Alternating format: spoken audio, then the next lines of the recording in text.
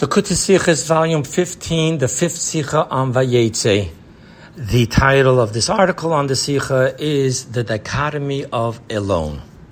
Jacob, in preparing for war, has strategically divided his camp into two camps, crossing them over the Yabok River, only to then realize that he had to go back, as the verse says, and Jacob was left alone, and a man wrestled with him until the break of dawn.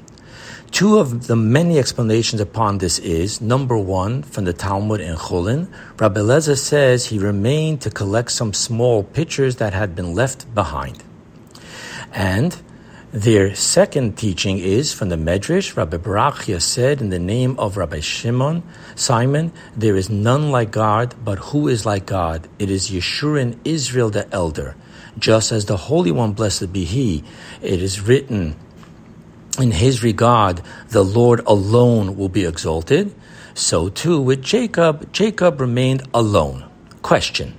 It is taught that all the explanations on a single verse and how much more so on the same word are all interconnected. How is this so in our case, when seemingly the two explanations are antithetical? The Talmud explanation speaks of the word levado, alone, being read as likado, for his pitcher, insignificant possessions, while the Medrash speaks of the ultimate exaltation to be experienced only on that day, which of the Lord alone. Question part 2. So too we find concerning the 19th of Kislev, the new year of Chassidus. Rabbi Isaac Halevi Horowitz, known as the Shlot, teaches that all the holidays of the year, including those that were established after the passing of Moses, meaning the completion of the 5 books of Moses, are hinted to in the Torah portion coinciding with the week of the year. Hence, the holiday of the 19th of Kislev, which is either in the week or blessed by the Shabbat of our Parshat Vayishlach, is hinted to within this Torah portion. Here, too, we find the seemingly antithetical explanations as to why the teachings of Chassidus was revealed specifically to the latter generation and not to the Talmud. I quote you the Talmud, the early generations are characterized as sons of angels, but only to us. And the two reasons given is, 1, due to the depths of the double darkness of the later generations, especially our generation of the footsteps of Moshiach. Therefore, we need this great light of the teaching of Chassidus, empowering us to overcome this deeper darkness.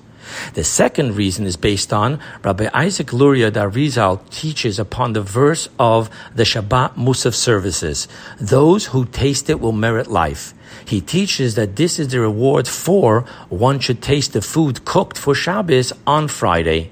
So too, as we are in the 6th millennium, since creation, we are to taste on Friday of the Shabbat foods of the revelation of the interior of Torah of the Shabbat millennium, which is Moshiach, that will be taught in its entirety by Moshiach. Hence, according to the first explanation, the revelation of the teaching of Chassidus was due to the lowly state of the later generations, as that of Jacob's insignificant pitchers. While according to the second reason, it is due to the exaltedness of this era being Friday afternoon after midday, as Jacob's exaltedness of the Lord alone will be exalted. Explanation. On the 19th of Kislev began the process of, quote, when your wellspring shall spread forth to the outside, with the emphasis here being 1, the wellspring itself, and not just the waters of the wellspring leaving the wellspring and flowing to the outside, and 2, to the outside, the furthest of outsides.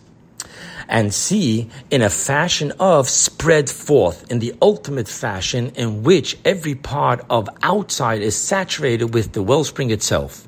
In other words, it is the ultimate unification between the wellspring itself and the outside, in which they both become one. Now, within Torah, it began with Torah study itself. Prior to Rabbi Shneir Zalman of Liadi, the Alter Rebbe, there were great sages who were great scholars in both the hidden and the revealed domains of Torah. While their studies of the hidden Torah most definitely influenced his understanding of the revealed Torah, nevertheless, the two domains of the Torah remain as two separate domains. The Alter Rebbe, however, united the wellspring of the hidden Torah itself with the outside of the revealed Torah. So too within the Jewish soul. Being that the Zohar states there are 3 levels bonded with each other, which are God, Torah, and Israel. in which Israel is bonded with the Torah. And hence, just as it exists in the Torah, does it exist in Israel. Meaning that within the Jewish soul, there is the wellspring itself, the trans-rational faith of the hidden domain of the soul, and the revealed domain of the soul's intellect and emotions. And of old is it that the hidden soul's faith affects the revealed soul's paradigm and feelings. However, the Alter Rebbe brought about that a person's very transrational faith and transrational obedience becomes itself descended into and become the person's rationale, paradigm, and perception. So too within the Jewish nation. As it is within the microscopic individual Jew, so it is with the macroscopic Jewish nation.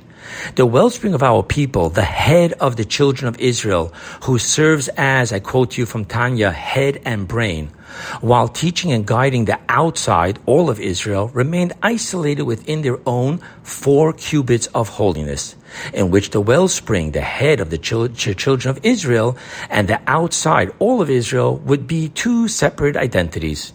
However, in the Alter Rebbe's path of service of spreading forth the wellspring outside, brought the wellspring itself, the Rebbe, to the outside, where they saw the poverty, as the Talmud says, that poverty only refers to the intelligence of the outside, their people, and then speak to the pauper in the pauper's language. Deeper than this, being that the wellspring itself must reach to the entirety of the outside, thus the Rebbe must be given over not only to the spiritual, but also to his people's physical needs as well. Now, within the world, being that the Torah is the soul of the world, therefore the 19th of Kislev effect on the Torah also created this effect within the world. Previously, the world of its own could only connect and perceive only the level of divinity, the divine name Elokim, that clothes itself within the world, vivifying and sustaining it. Meaning that one could only, through concentration upon the world's existence, would perceive that there is a master to this palace. However, not the divine name Havaya, meaning as to who what is God, unto himself, beyond being the creator of the universe.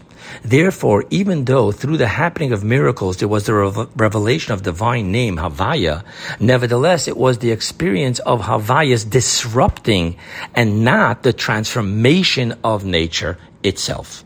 While Chassidus brought about that within world itself there be the revelation of Havaya. Hence, in the teaching of Chassidus, there are intellectual explanations in which, with metaphors of the way things are in the world, we get to understand transnatural Havaya revelations. Note, this offers us insight to the wording of the Alter Rebbe's letter that the redemption of the 19th of Kislev was in the fashion of God marveled, made wondrous, and magnified to do in the land. Now, in God's running the world, we find 2 ways with 3 subdivisions in the latter. Number 1, the ways of Mother Nature, in which we find not any revelation of God's presence, and this is the way of the divine name of Elokim. It seems to be all a system natural. Now, level 2A, divine providence, in which the hand of God within the laws of Mother Nature is apparent.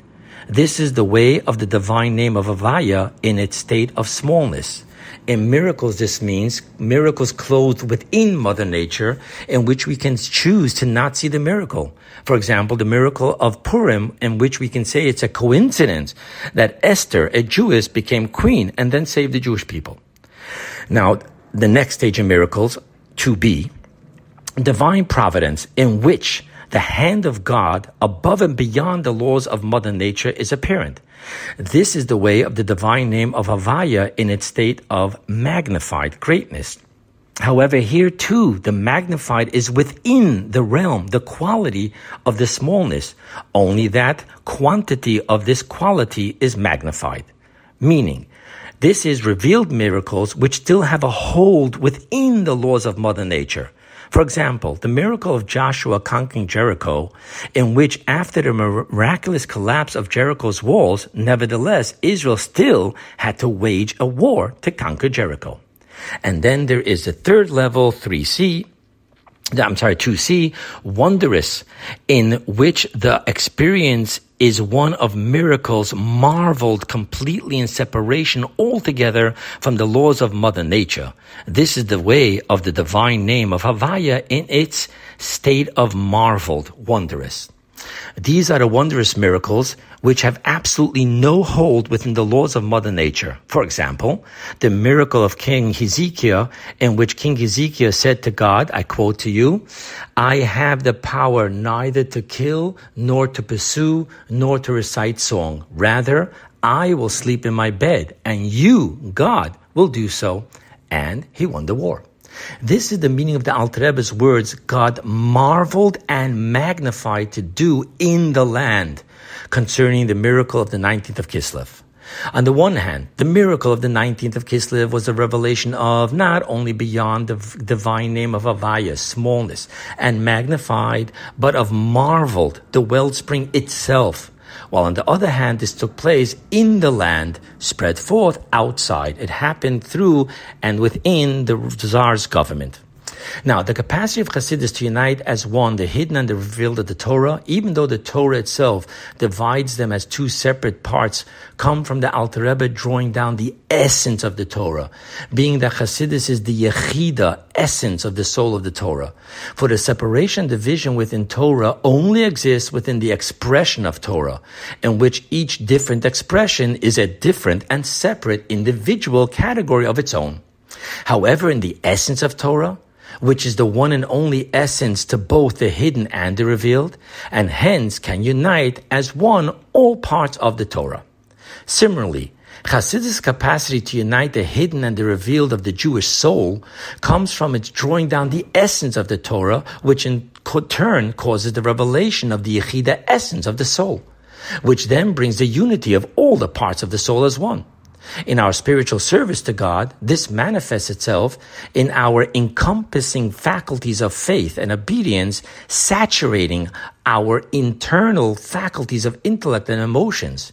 For the essence of the soul is the one and only essence to both our encompassing and our internal faculties. So too concerning the macroscopic being of all the Jewish people. The Rebbe of the children of Israel is close by and united with all of Israel because the all-encompassing general Yechida essence of the soul of the entire Jewish people have brought into revelation on the 19th of Kislev. And likewise, concerning the world, in the realm of the expression and revelation of the infinite light, there can be only unity between the Havaya's wondrous miracles and Elokenu's laws of Mother Nature definition of the world. It is only through the essence of God, blessed be He, which is the true existence of everything, both of Elokenu's world of nature and Havaya's transnatural infinite experience, can the revelation of divinity and the concealment of creation be united as one. Now, the concept of spreading forth the wellspring itself to outside, in which the wellspring and the outside become one, expresses itself distinctly when the wellspring spread forth to the outside that is not only not a vessel for the wellspring, but that it is not capable of becoming a vessel for the wellspring. For it is only through the revelation of the essence of the wellspring, being the essence of the true existence of all creation, including the creation which is not capable of being a vessel to the wellspring, that makes possible for the wellspring to saturate, become one with, and transform even this outside which is incapable of becoming a vessel to the wellspring. Now we have the answer. Thus, we now understand the connection between the two antithetical explanations as to why Chassidus revealed itself in the later generations. Number one, to combat the ultimate darkness of this generations, and two, to serve as those who taste it will merit life of the food cooked for Shabbos on Friday of Moshiach's Shabbos millennium of the 6th millennium after midday. Because the revelation of the essence of the Torah, a taste of the food of Moshiach's millennium, is expressed specifically in its capacity to transform the latter generation's ultimate darkness into light. Which leads us to the answer part 2. So too, the connection between the two antithetical explanations of "and Jacob remained alone." 1, Jacob went back for his insignificant pictures, and 2, Jacob experienced the greatest heights of "the Lord alone will be exalted" on that day. For it is specifically through the refinement of the most insignificant lowliness, the small pictures, in the ultimate darkness of the world, that the Lord alone will be exalted on that day is apparent and experienced. Being that Lord alone, the essence of the true existence of all creation, is where the existence of the ego, the ultimate darkness of the world, is not a contradiction to the oneness, the Lord alone, of God. Deeper than this, to the essence of the true existence of all creations, the creation's I am, ego, is but in truth the I am of the essence of God.